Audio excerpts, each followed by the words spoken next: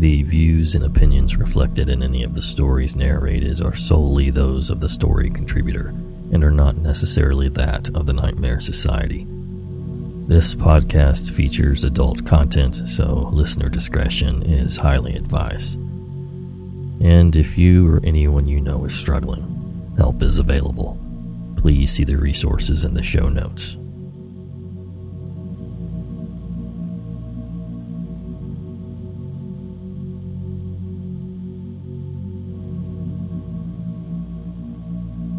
Hello again, Nightmare Society, and welcome to another episode of True Horror Stories. It's the most wonderful time of the year right now, and don't think I'll leave you hanging. We're working hard to keep you spooked this Halloween season. A big thanks to our contributor, user Regrets and Fears, who so graciously shared their pretty crazy experience.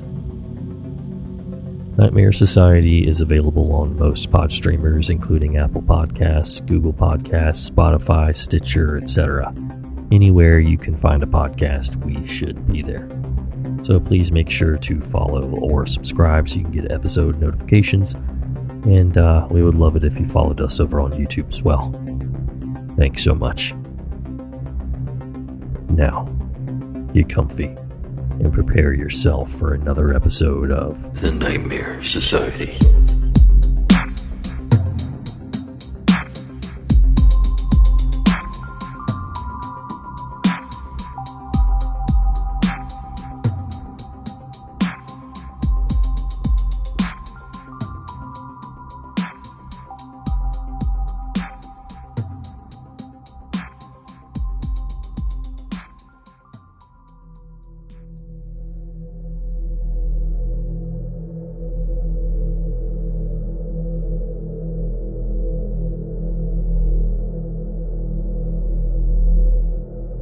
I'm nearing the end of my life. My memory is fading, and some days I struggle to remember even the most basic of things. I know that if my body does not go first, my mind surely will.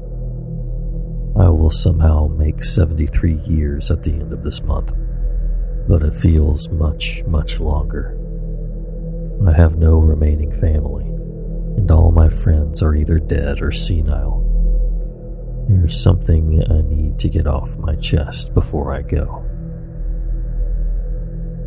I always thought of myself as a well-educated man, despite my lack of a proper tertiary education. I was born American, but absorbed my Trinidadian roots when I reached these shores at the age of 19. I was handsome back then, confident, arrogant, and naive.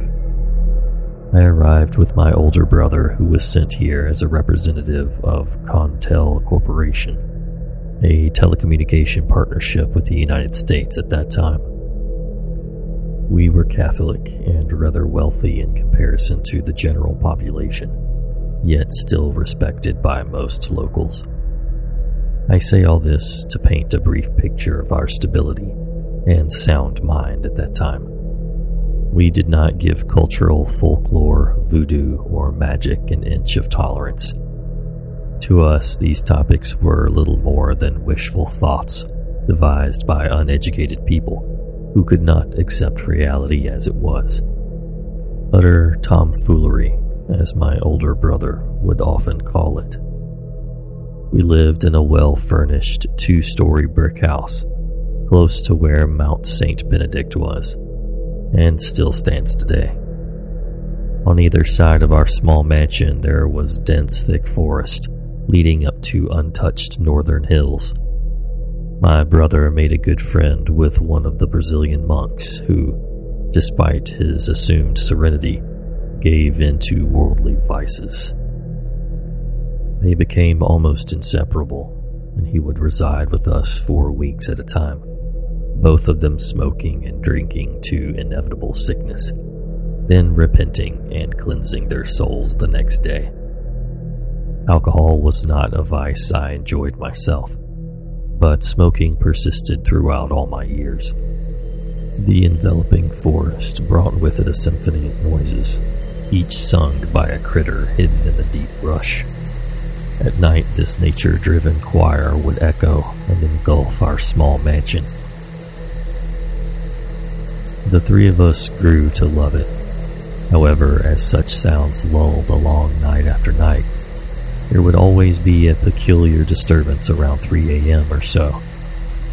This choir of nature would suddenly halt. After 30 seconds or so, give or take a few breaths, dogs would be heard in the distance, barking furiously but never drawing closer.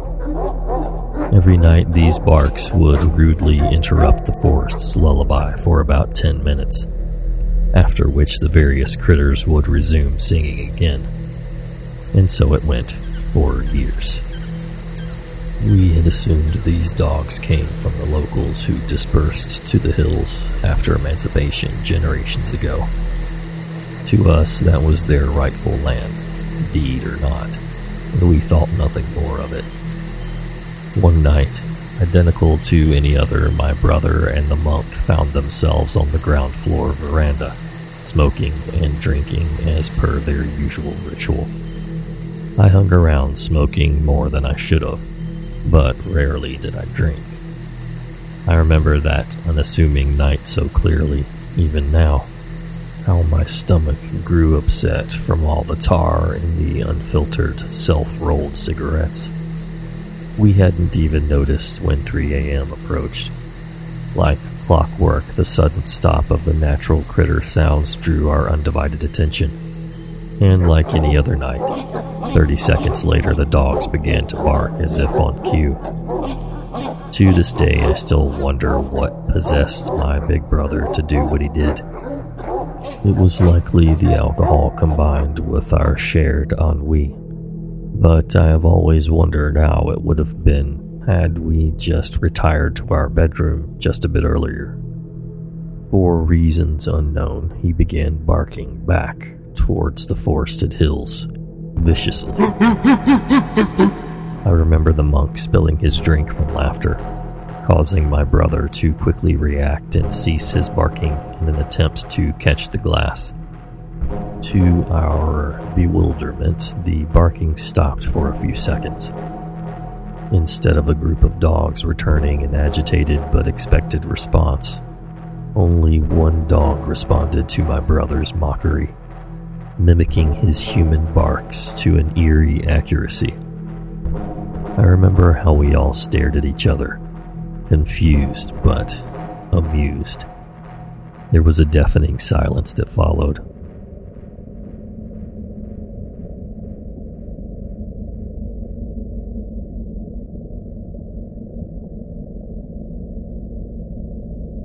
We waited for the critter's sounds to return. 1 minute passed, then 5 minutes, then 10. There was no return of our usual melody, even without the dogs actively barking. Perplexed, my brother decided to bark again, this time slow, controlled, and with intention, done with a rhythm more complex than his first outburst. Without delay, the single dog returned the barks just as they were given, almost like an echo. Only this time the mimicking canine sounded a bit closer than before. We hadn't given it much thought at the time. Added to that, I remember my brother and his friend being quite engaged by these responses. A break in their usual routine was very much welcomed. Soon it was our monk friend taunting the hidden mutt, but it curiously did not respond to him, for reasons still unknown. He joked that it must have been because he was regularly repenting and praying when not enjoying our company, and how he was blessed by grace. I never dared partake in their game. My fear of wild dogs in this country was always well known, even as far back as then. And so it went for what seemed like half an hour, my drunk brother bellowing a unique rhythm, and the beast echoing it back with extreme accuracy, louder and curiously closer with each iteration. It was only when the playful canine sounded just about a mile or so away that we all came to a sudden realization.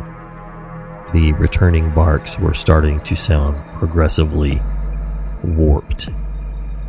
The guttural punch of a dog's roar turned to a thin, filtered copy. It no longer sounded like any dog we had ever encountered, at least no local breed.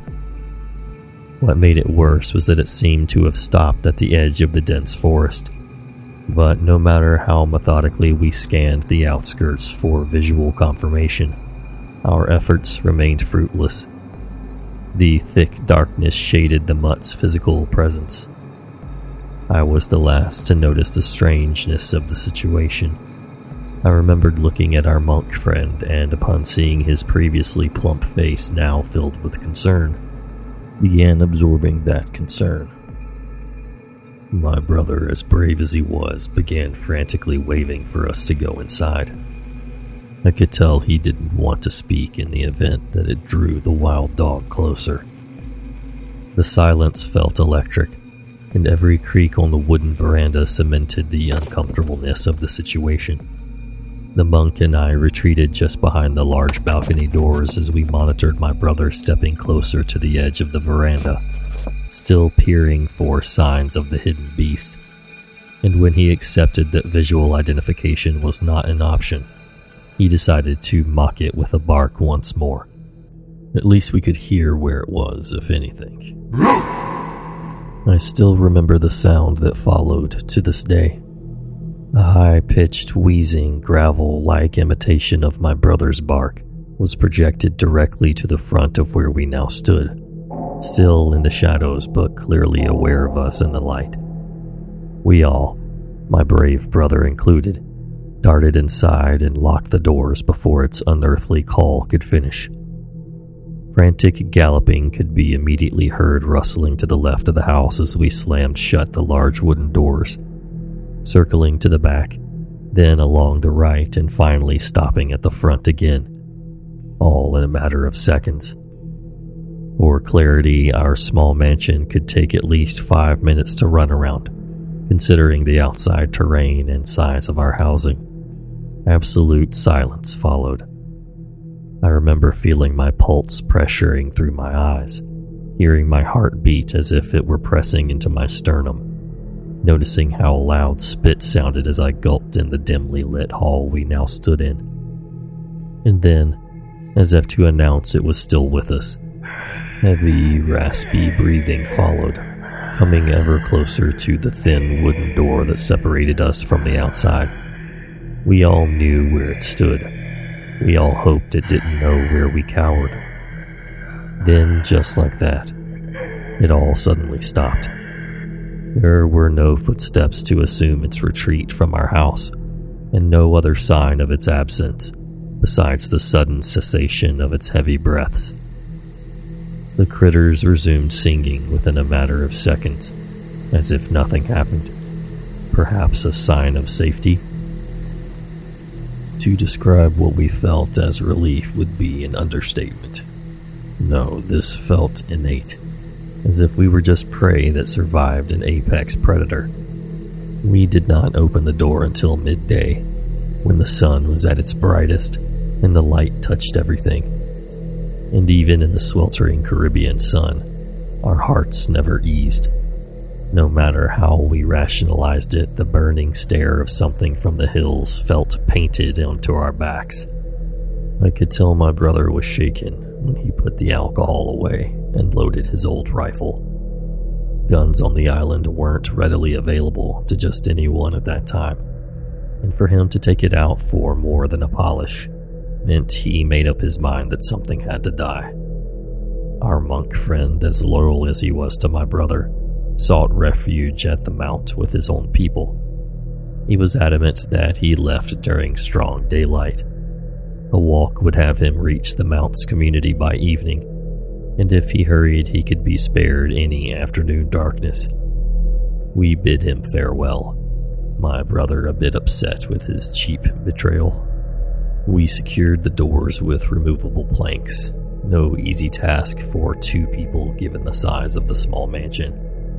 My brother brought out the gas lamps and hung them roughly 20 meters apart, radiating around the house, about 10 or 12, although 2 did not light well due to wear and tear. He lit them at 6:30 p.m. I recalled this specific time because he knew we lacked the amount of oil needed to sustain the lights past midnight. When the night came, we retreated to the upstairs guest bedroom. From here, we could have seen the entire backdrop of forest surrounding the house with the rifle in hand.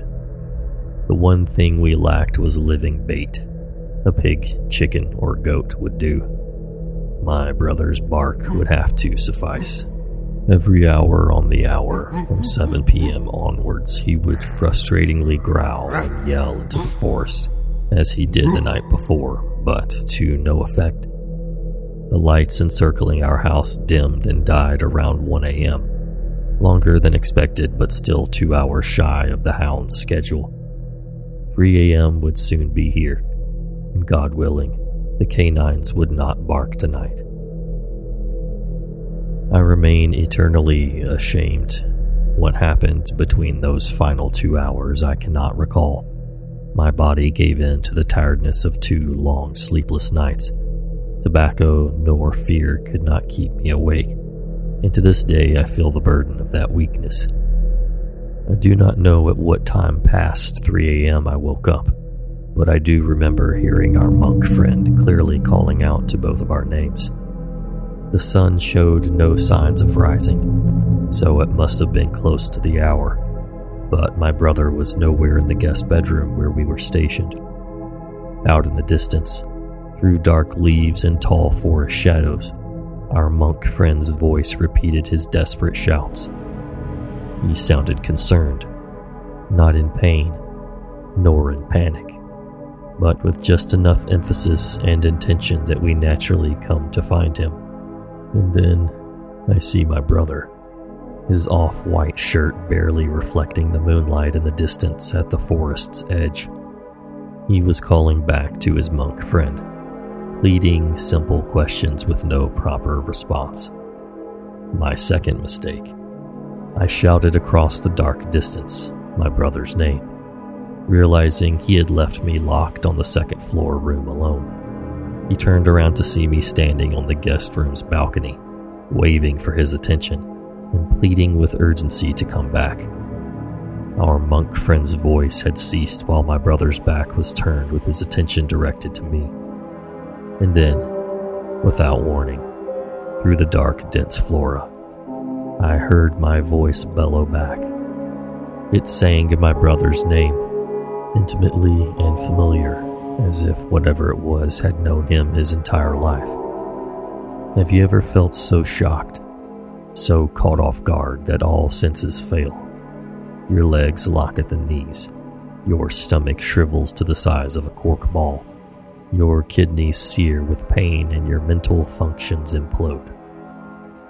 Urine pooled at my feet as I saw my brother quickly begin his sprint back to me, realizing whatever this was is not for the hunt. All I could do was stare as he made record time across the distance he so carefully inched before. To his right came familiar galloping and rustling, some light lamps falling down as whatever ran next to him sped past, as if something was darting through the trees at immeasurable speed. I could tell it outpaced him and continued its gallop to the right of our mansion, but I dare not look. My eyes fixated on my brother. That was all I could muster.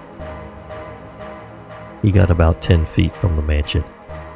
I'll always remember his face. How I wish the moon had stayed hidden that night to spare me his expression as he turned to look up at the guest room's balcony where I stood. He froze in his tracks, every muscle on his sweaty face now instructed to fear as he stared in disbelief. I felt its raspy, filtered breath on my neck, running down my back. I hadn't even noticed the door breaking open or it coming in. It stood behind me, the hairs on my neck painfully standing up as my mind tried catching up to reality. This was it. God was not here tonight. The slow rise of my brother's rifle was all I could focus on, his eyes cosmically terrified, as if he was about to go blind in exchange for his sanity. He aimed directly at me, tears too afraid to fall, and in that moment sought to grant me a kindness. He pulled the trigger. The night ended with a bang and a flash, then a thud, followed by painless darkness. When I awoke, 2 full days had already passed, although at the time it felt like mere seconds. I was in the care of a good physician who the island had made a name for. With a sad expression, he addressed my pitiful state, explaining how my brother in his drunken stupor buried a projectile into my left side chest. At some point between the time I began medical care and the time I woke up, my brother went missing. People rumored and said that he had to have fled to the hills because locals heard him shouting my name through the trees for the past 2 nights. Although he sounded close, it was always during the early morning periods. The darkness made any bystanders too hesitant to look and too scared to call back, lest he shoot them too. To this day, I have never glimpsed my brother's face again. The small mansion, which still stands today, or so I've been told, has never felt my presence since then. The allowance of my preserved life has never been explained, and our monk friend who had set out to the mount the day before had never actually arrived. Shortly after, Trinidad regained full ownership of their telecommunication services, and I was given the chance to return home a failure. But I've never made it past the central part of the island since that day so many years ago. I'm blessed by a dense concrete jungle today in the southern region of the island, San Fernando, and I've learned not to verbalize my experiences all too well. Like I said before, I am nearing the end of my life. My memory is fading, and there are times where I can't remember my own name. But I still hear dogs barking every night around 3 a.m. Dogs barking in a similar unhinged way. I have accepted that I may be insane, that I'm also losing my mind. I have come to terms with my cruel mistakes, and I do not care if you believe me. Over the city and through the empty streets, I have heard my brother's voice beckoning me home, and I would like to return this bullet that he has buried so deep in me.